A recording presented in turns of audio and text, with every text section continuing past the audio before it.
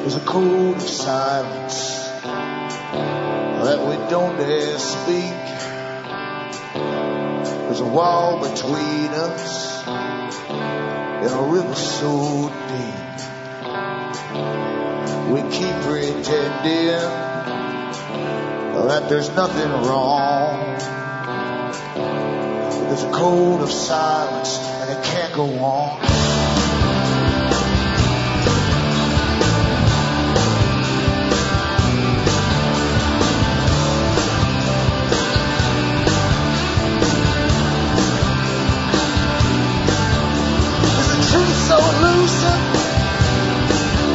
So elusive you to see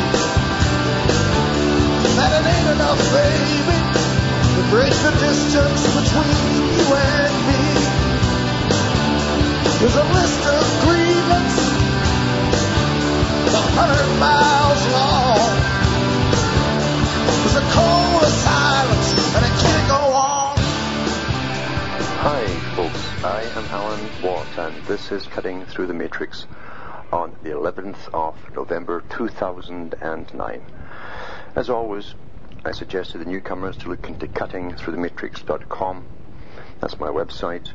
Scroll down and see all the other sites I have up there and bookmark them for future use, because once in a while the big boys freeze up on me and have to go around in loops to try and find the problem. They just can't understand why I can't upload anymore to the unlimited disk space that I have.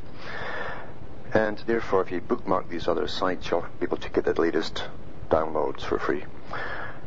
There's cuttingthrough.jenkness.com. There's cuttingthroughthematrix.net.us.ca. There's Alan Watt, cuttingthroughthematrix.ca. And there's Alan Watt Sentinel.eu.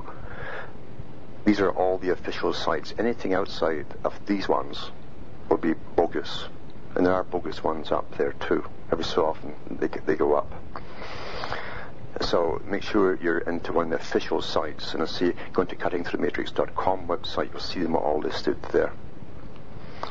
And you can download hundreds of talks I've given in the past where I show you the reasons for the big movements in history, not by guessing at it or going into conspiracies, but reading the books of the big boys themselves, the guys that plan the future, and their descendants that are planning the next 1,000 years or so.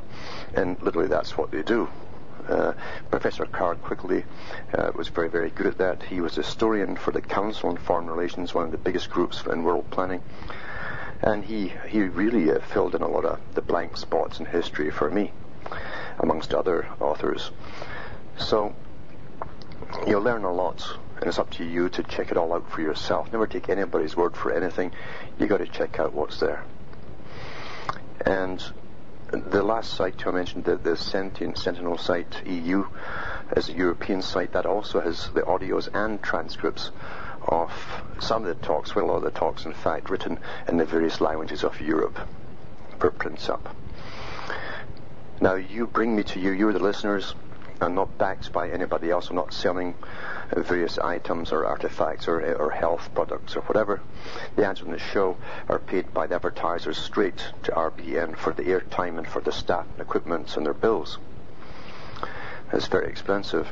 And so it's up to you to help keep me going by going into the site, seeing how you can buy the products I have for sale, the books, I should say, discs and so on. And you can also donate as well. Personal checks are good from the US to Canada, and there's also PayPal. You can order books as well through PayPal. Just send me a separate email. Outside the Americas, you got to use MoneyGram, Western Union, or PayPal again, or straight cash. It's up to yourselves. The cash does come through, and that cuts out the guy with the podgy fingers who gets fatter with every depression he causes. Those who get the disc burned and passed to them, I'll give you the address when I come back from this break as to how to get in touch with me. Back in a moment.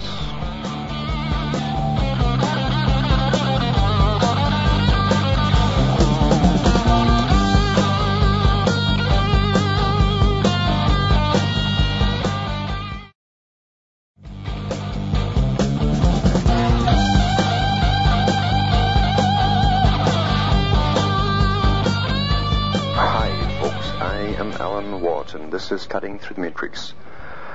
Just finishing off by saying that those who get the disc burned and passed to them to play on their CD players, guys who don't use computers, there's a lot out there, can get in touch with me at Alan Watt, W-A-T-T, Site 41, Box 4, Estaire, which is E-S-T-A-I-R-E, Ontario, Canada. The postal code is P as in Peter, the number 3, E as in Elizabeth, the number 4, N as in Nora, and the number 1. P3E4N1. I've talked quite a lot in the past about reality and how we're born into what we take for granted as the only system that could possibly be, simply because it exists, and simply because your parents accept that it exists. They don't tell you, by the way, son or daughter, all of this structure is pretty well fake, and go into the details because they don't know. They've adapted very well to Plato's cave, the one that's been authorized and designed by those who have the power structures, who own the power structures. They are the power. And Lenin and other people before him talked about this, how in different nations you're born into a culture, you take the norms of that culture, no matter how bizarre they appear to other cultures, and it's all quite natural to you. Therefore, they understood perfectly well a long time ago, that you could alter culture and make pretty well anything normal as long as they all adapt to it at the same time. And that is what happens to us. We're born in the updated Plato's cave for a particular generation, scientifically designed, as Lord Bertrand Russell said himself, and they were scientifically indoctrinated at school in a specific way, which we were not even aware of at the time. There's many different psychological techniques used on you at school, and then you grow up to be supposedly a good, or hopefully a good, productive, tax-paying citizen. That's what they want from you. Meanwhile, after school, you're into work, you want to relax at the end of work, so you get entertained. And that's where entertainment takes over from your education. It still is a form of education or indoctrination, and it gives you predictive programming through comedy sketches and through dramas, soap operas. And in fact, I've mentioned here articles where special psychologists were brought in to work on soap operas for certain countries to alter the attitudes of the women who would watch, to upgrade them to an extent, and that's official. So there's nothing you can really watch out there. Even all your sci-fis, especially science fiction, they're all predictive programming of what's to come, basically. And I've lost count of the disaster movies that have been churned out for years and years and years, all talking about the end of things if we don't change our ways, and the global warming or flooding or freezing, or it keeps changing and alternating. And this is predictive programming. Therefore, in predictive programming, when it gets into your mind about something, with fiction, you don't realize that the idea is now planted in your head. So therefore, when you start to mention it in reality and saying this is coming, that's coming, it seems plausible to you. Because it's far easier to put an idea across to someone who will remember the idea if it's attached to high excitement and drama and emotion. It becomes imprinted in your mind. In fact, really, fiction is far superior to non-fiction and straight, dry newscasts or dictatorial stuff from the heads of governments. It's far more effective to alter behavior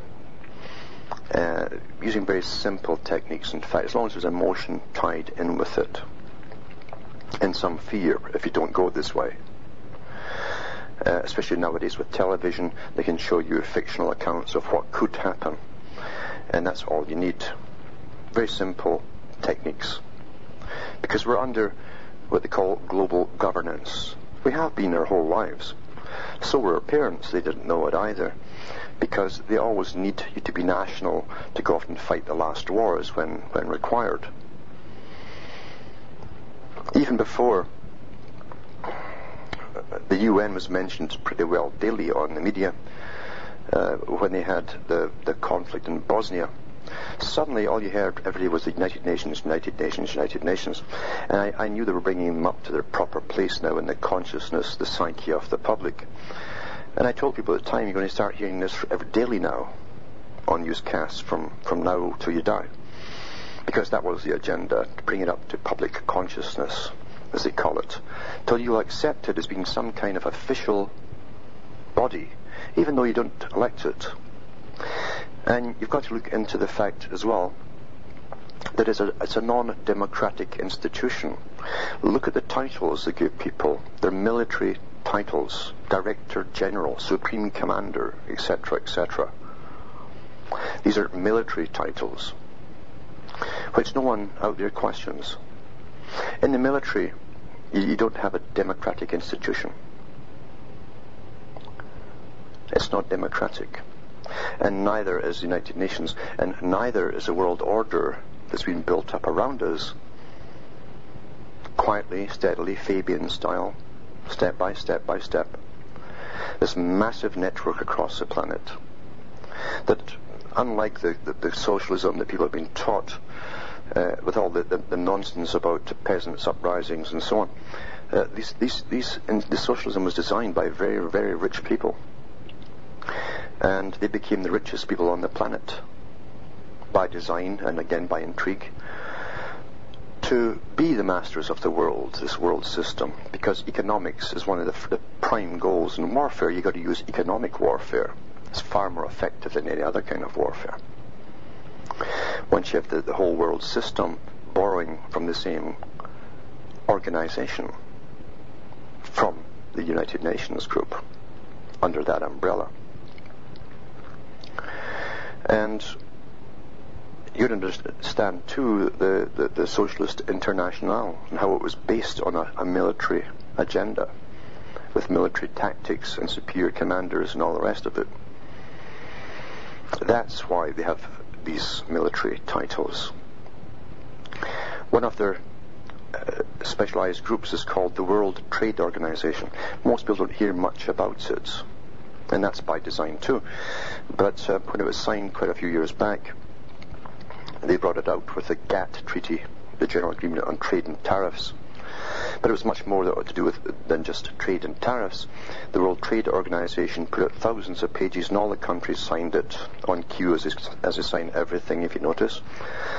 And it enabled all the big corporations, international corporations, with their headquarters in Europe and the Americas, to move lock, stock and barrel over to China. They also set up the deal that the taxpayers of all those nations would pay the losses of those corporations as they were moving over and setting up in China for up to 10 years. And that could be extended if required. The World Trade Organization talks about free trade, this great tenet of the United Nations. But it's not free trade at all. In fact, it's limited trade. Because if there's two guys selling the same products, they will take their members. The person who's a member of their big club, they'll get the contract, and you won't. It's to limit trade, to stop competition, in fact. And it also is a group that deals with how much labor is to be transported from country to country. Free flow of goods and labor. Authorized labor. But one of the characters at the moment, in fact, the guy who's the Director General, as they call him, Director General, big chutzpah, Pascal Lamy, which is the same as Lemmy, I guess. I've seen both versions used in this name. But here says Dr. or DG, Director General Pascal Lamy of the World Trade Organization. And it's from their own organization, isn't it? The site, basically, I'm getting this info from. It talks about world government recently. And I'll put these links up on my site at the end of the show.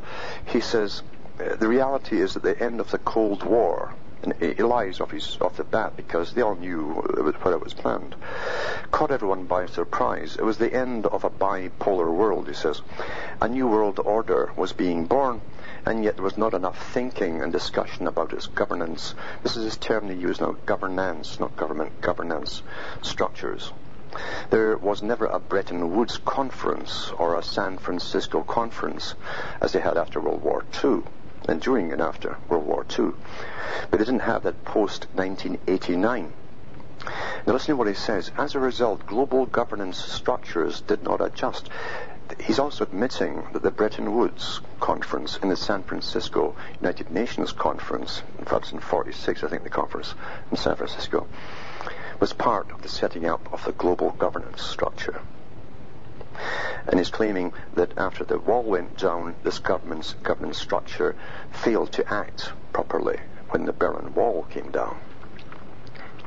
It says here, global challenges need global solutions, and these can only come with the right global governance, which today, 20 years later after the wall came down, remains too weak. And yet there is a place on earth where new forms of global governance have been tried following World War II. And he says, such as in Europe.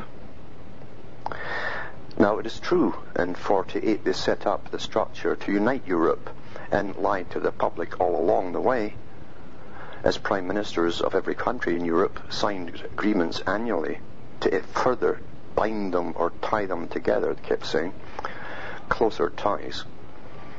And then at the very end of it announced to the public, oh, by the way, you're now under a European government. So that was part of the setting up of part of the global government back after this break.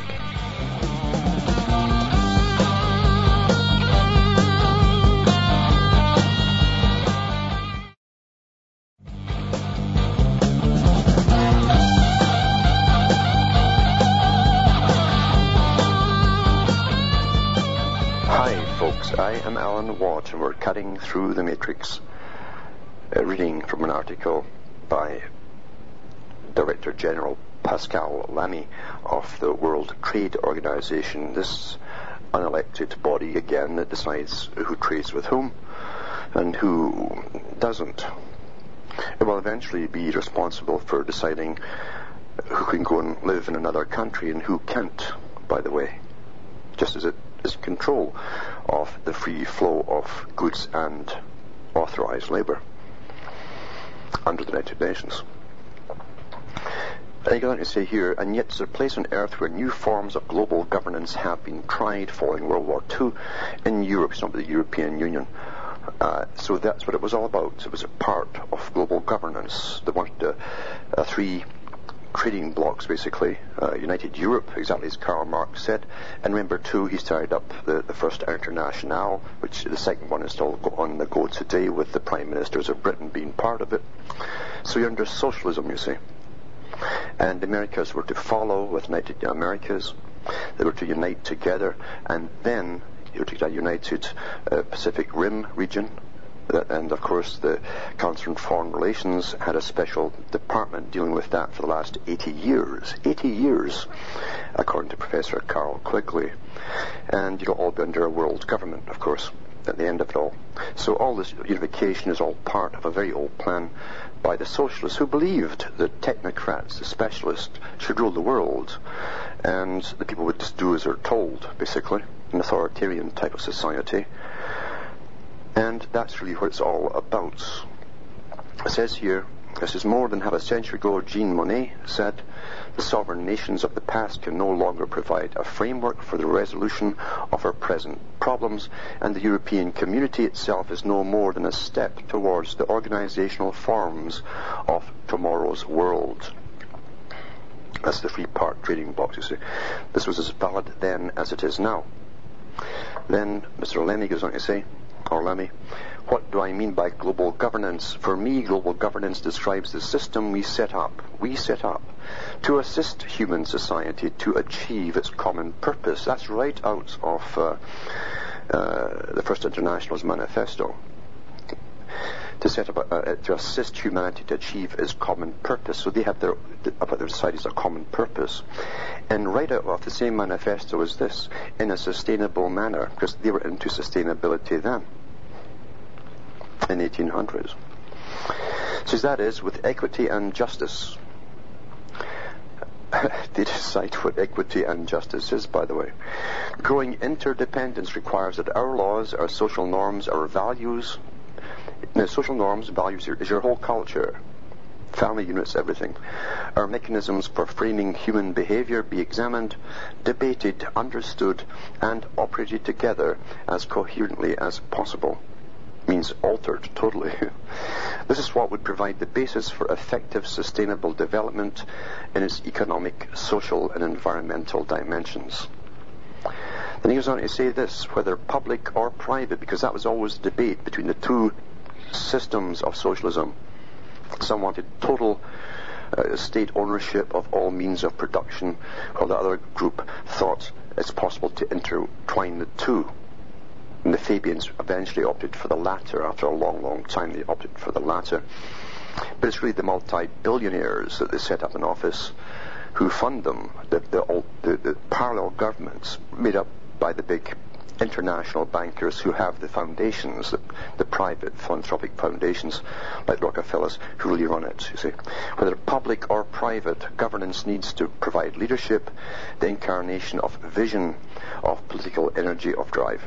It also needs to provide legitimacy, which is essential to ensure ownership over decisions which lead to change. Change is good, right? Change is good. Ownership to prevent the inbuilt bias towards resistance, to modify the status quo. To modify the status quo. And prevent inbuilt bias towards resistance. They're always looking out for reactions, and they have massive think tanks to find ways to neutralize it. A legitimate governance system, it's probably global governance here, must also ensure efficiency. It must bring about results for the benefit of the people. Which people is that now? Finally, a governance system must be coherent. Compromises would need to be found over objectives which often may contradict one another. And believe me, socialism is full of contradictions. It cannot be about the right hand not knowing what the left hand is doing. Or even worse, it cannot be about knowingly moving them in different directions. That's all they do. Specific challenges of global governance. As with any system of power within the nation state, what is needed is good global governance. A system which offers a good balance between leadership, efficiency, and legitimacy, and which ensures coherence. What then are the specific challenges of global governance? First challenge stems from the difficulty to identify leadership. Who is a leader? Should it be a superpower, a gathering of national leaders selected by whom, or should it be an international organization? As to classify legitimacy, this entails citizens choosing their representatives collectively by voting for them, but it also relies on the political capacity of the system to bring forward public discourse and proposals that produce coherent majorities and provide citizens with the feeling, I like that part, provides the citizens with the feeling that they are participating in a debate. All you have to do is feel that you are, because you really ain't. Back with more after this break.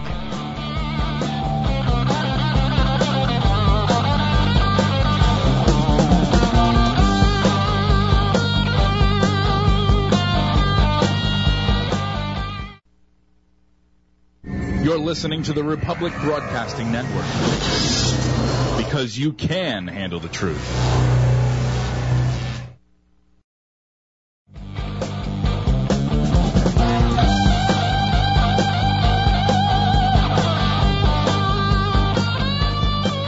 Hi folks, I'm Alan Watts, and we're cutting through the matrix. It's quite amazing too, because even when you've got these links that I'll leave at the end of the show on my website, cuttingthroughthematrix.com, you show people this stuff and they still won't believe you. They'll say, well, I can see what they're saying, but they don't really mean it. That's generally what you hear there. They don't really mean it. Or it can't be that important or be on mainstream news every day. That's how they've been trained to think, you see. They'll believe anything that is on mainstream, but they won't believe anything they see with their own eyes even, or can check for themselves. If it's not on mainstream, they'll dismiss it.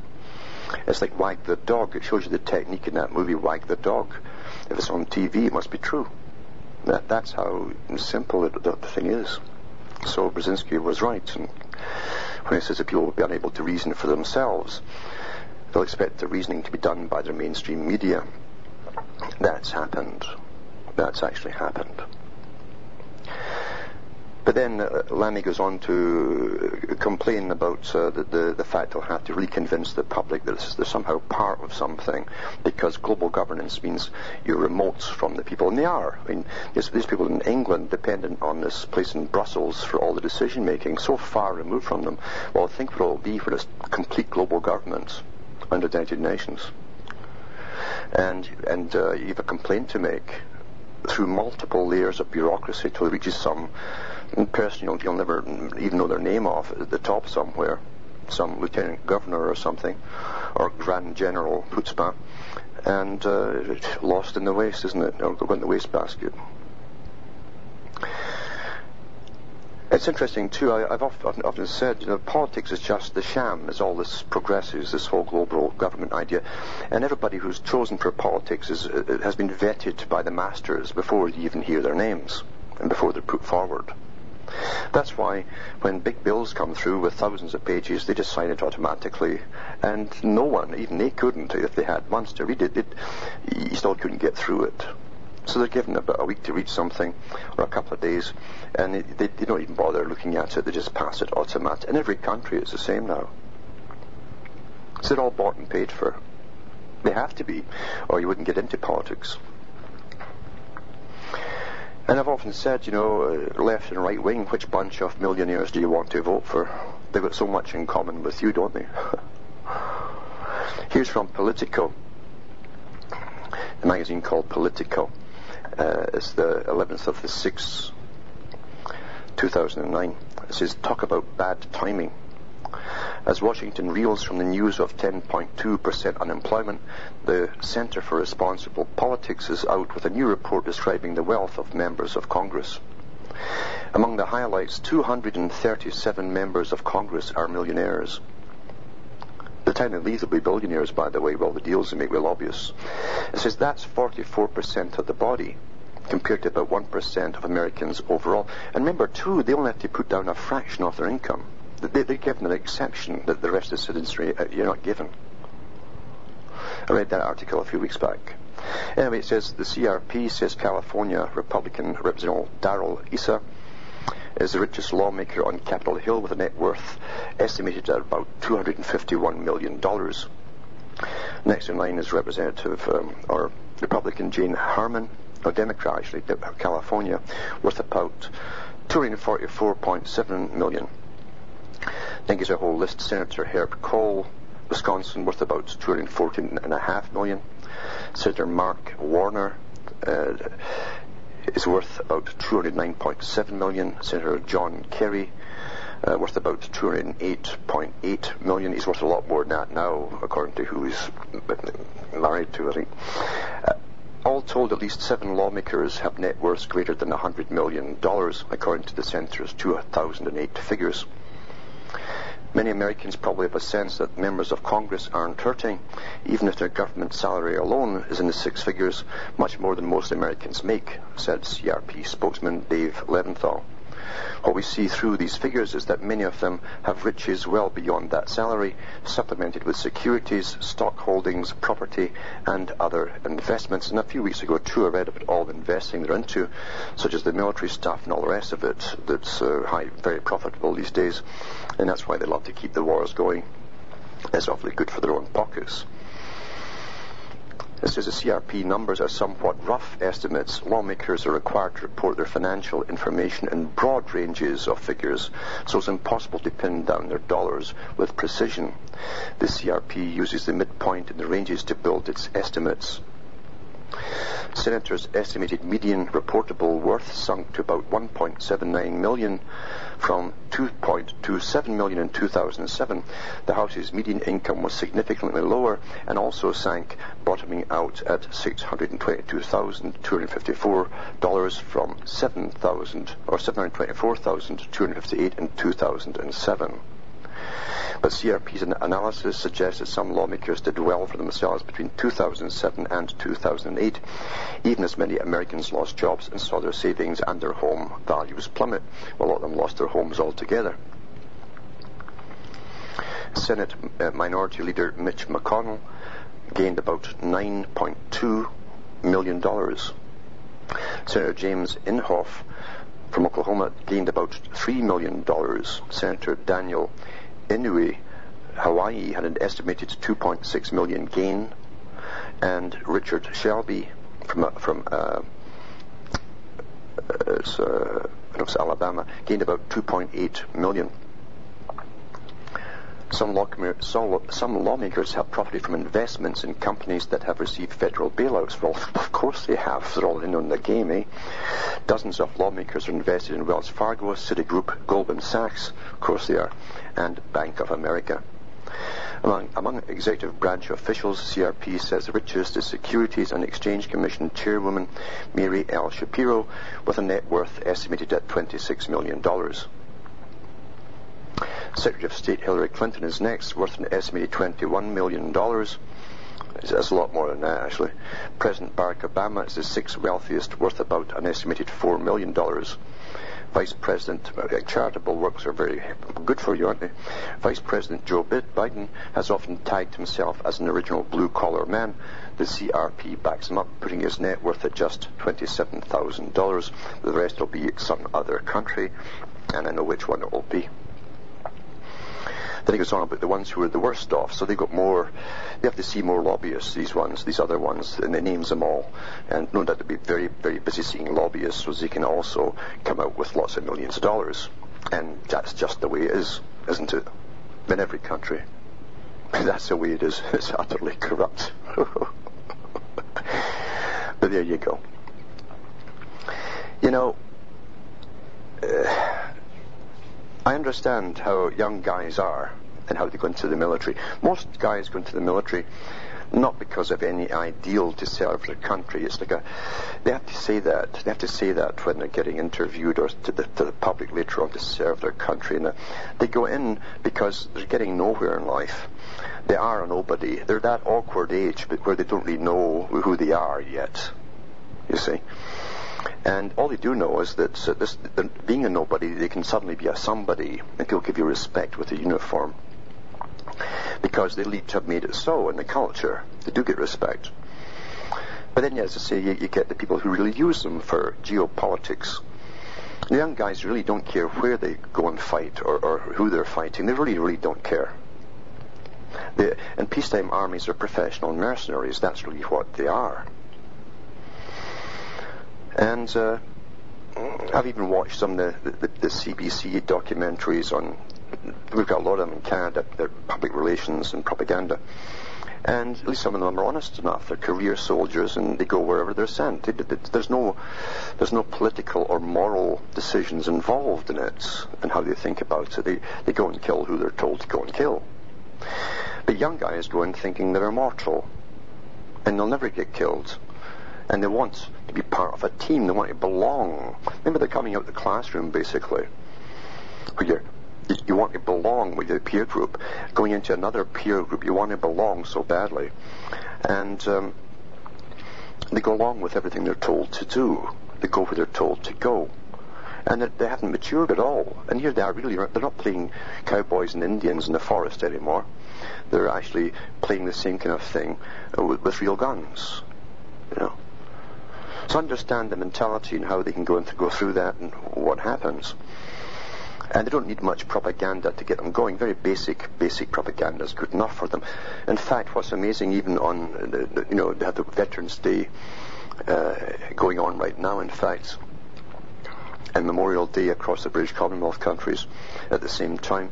When you hear these old fellows speaking, they'll talk and they'll give you the original propaganda that they were given at that time. That's what comes. They've never gone beyond it. They've never looked into the causes, the backing, the financial backing of the wars or anything else. They just come out with the original propaganda. It's imprinted in their memory. That's all they can come out with. And remember what Kissinger said. Kissinger talked about the military, what they really are, knowing all the things I've just said. Kissinger said that the soldiers in the military are just dumb, stupid animals to be used for foreign policy. That's what they're really fighting out there, is for foreign policy, that these guys are unaware of the long-term goals. completely unaware of it, what it's all about. I see that ExxonMobil just got given the big honeypots over in Iraq.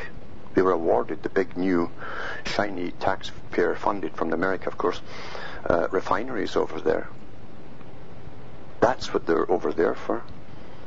And much more to come in the future that will still be going on into other territories after they're out of the military. Long-term geopolitical strategies. And that's why Kissinger called them dumb, stupid animals. Because they're quite happy doing what they're doing and being proud of wearing that uniform and belonging to a peer group and feeling strong and immortal and running about with a gun in their hands and getting praised when they go back home. Unless they're sick, and then they're dismissed and they're a leper to society, especially the military. They want nothing to do with them. And so many of them do come back sick because of the inoculations they've been given, or the depleted uranium. But I understand why they join. I do understand why they join. And you never fight for what you think you're fighting for. If you are moralistic and you want to believe in something, you're never fighting for what you think you're fighting for. Professor Carroll Quigley went into Tragedy and Hope and the Anglo-American Establishment, very important, 2 books, where he fills in what you were fighting for, even in the last major wars, the world wars as they call them. And he goes into the fact that the group, the Royal Institute of International Affairs and Council on Foreign Relations, were setting up the wars. They wanted the world to come to its knees for global government. That's what it was about. Look into the crimes and punishment of I.G. Farben and see who funded the setup of Adolf Hitler. The same guys who set up the funding of the Bolshevik Revolution, by the way. Anthony Sutton, Professor Anthony Sutton, wrote books about them. Look them up. They're fantastic books, well documented, no guesswork there. All documented stuff. So here's one of the poor guys in World War II who went off to fight totalitarianism. You know, that are the socialist countries, which at that time they called fascist. And it's from Mail Online, 11th of November 2009. War hero at the age of 94 vows to hand back medals to Prime Minister Brown in Britain after being denied winter fuel allowance. I hope you understand this. All this stuff to do with fuel and energy and carbon taxes, they're already doing all this stuff in Britain. If you're dependent on the government, believe me, you're under their thumb, even for your fuel. This is a 94-year-old war hero today pledged to hand back his medals after the government refused to give him his winter fuel allowance. And listen to this. Bob McGowan is told he could not claim the £300 subsidy because he moved into his apartment just one day too late to qualify. There's bureaucracy. There's socialism for you. Buy the book, eh? Despite his age and the 6 years he spent fighting for his country across Europe, Asia and Africa, the pension service said it could not show flexibility. Actually, they really don't like the military. They make it quite plain they don't like the military. They'll use them all the time to the maximum, but they really don't like them. Mr. McGowan of Portsmouth has been waging a battle of principle with Whitehall ever since he was turned down for the fuel support in 2007. There's a lot of people younger than him getting it. He wants an apology from Gordon Brown. Well, good luck with the Fabian. See, you're fighting the wrong guys, old fella. Don't you understand you're fighting the wrong guys? Because the real commies and so on, the communists, you see, were back home in Britain in the Fabian Society with their partners, the big bankers that formed the Milner Group that created the Royal Institute for International Affairs, or CFR. And then he goes on about his career. He got the Burma Star, the Africa Star. Burma was a hellish place to be in, but he was there. He was in North Africa too. And, 5 years in the military. He was overseas for 6 years altogether. That's what they do with you. They don't give a damn about you at all. Same with the sick ones too. As I say, they're coming back from the Gulf areas still. They're just dismissed. They're lepers. Suddenly become lepers to the military. They just wish you just disappear or die off. Same thing. And when you see what's happening too, what's the point? See, whatever you fight for, or you think you're fighting for, is always a lie. It's for the big boys' agenda. Here's an article here. I think it's from the London Evening Standard. It says, citizen snoopers recruited to spy on Londoners. This is what you expect in totalitarian countries. This is what these guys went off supposedly thinking they were going to fight against. It's all here. It's all back home. Because that's where it was really working quietly all that time. London Council is recruiting 2,000 residents to report on their neighbours and join a growing network of citizen snoopers in the capital, London. Neighbourhood champions, that's kind of like Obama's bunch, will be expected to pass on evidence of graffiti, dumping their garbage, where you shouldn't be, litter, and excessive noise. They could eventually be trained to report child abuse, domestic violence, racial harassment, and other hate crimes. God, George Orwell had this all in 1984 in the book. You'd be scared of children. You'd be scared of children when they point their fingers at you. The plan is expected to be approved this week in Harrow. The council says the scheme, which has the backing of the Metropolitan Commander for the borough, will increase pride in the community. Pride in the community. But critics today feared over civil liberties, warning that it is the latest example of a surveillance society. Are you kidding? You've had it, folks. You've had it. You're in the middle of it. Stalin would be proud. Back with more after this break.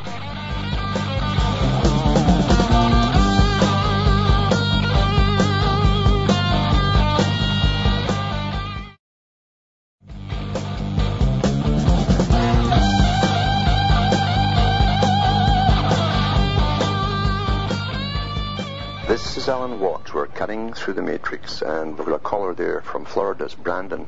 Are you there, Brandon? Yeah, I am. Hi, Alan. Yes.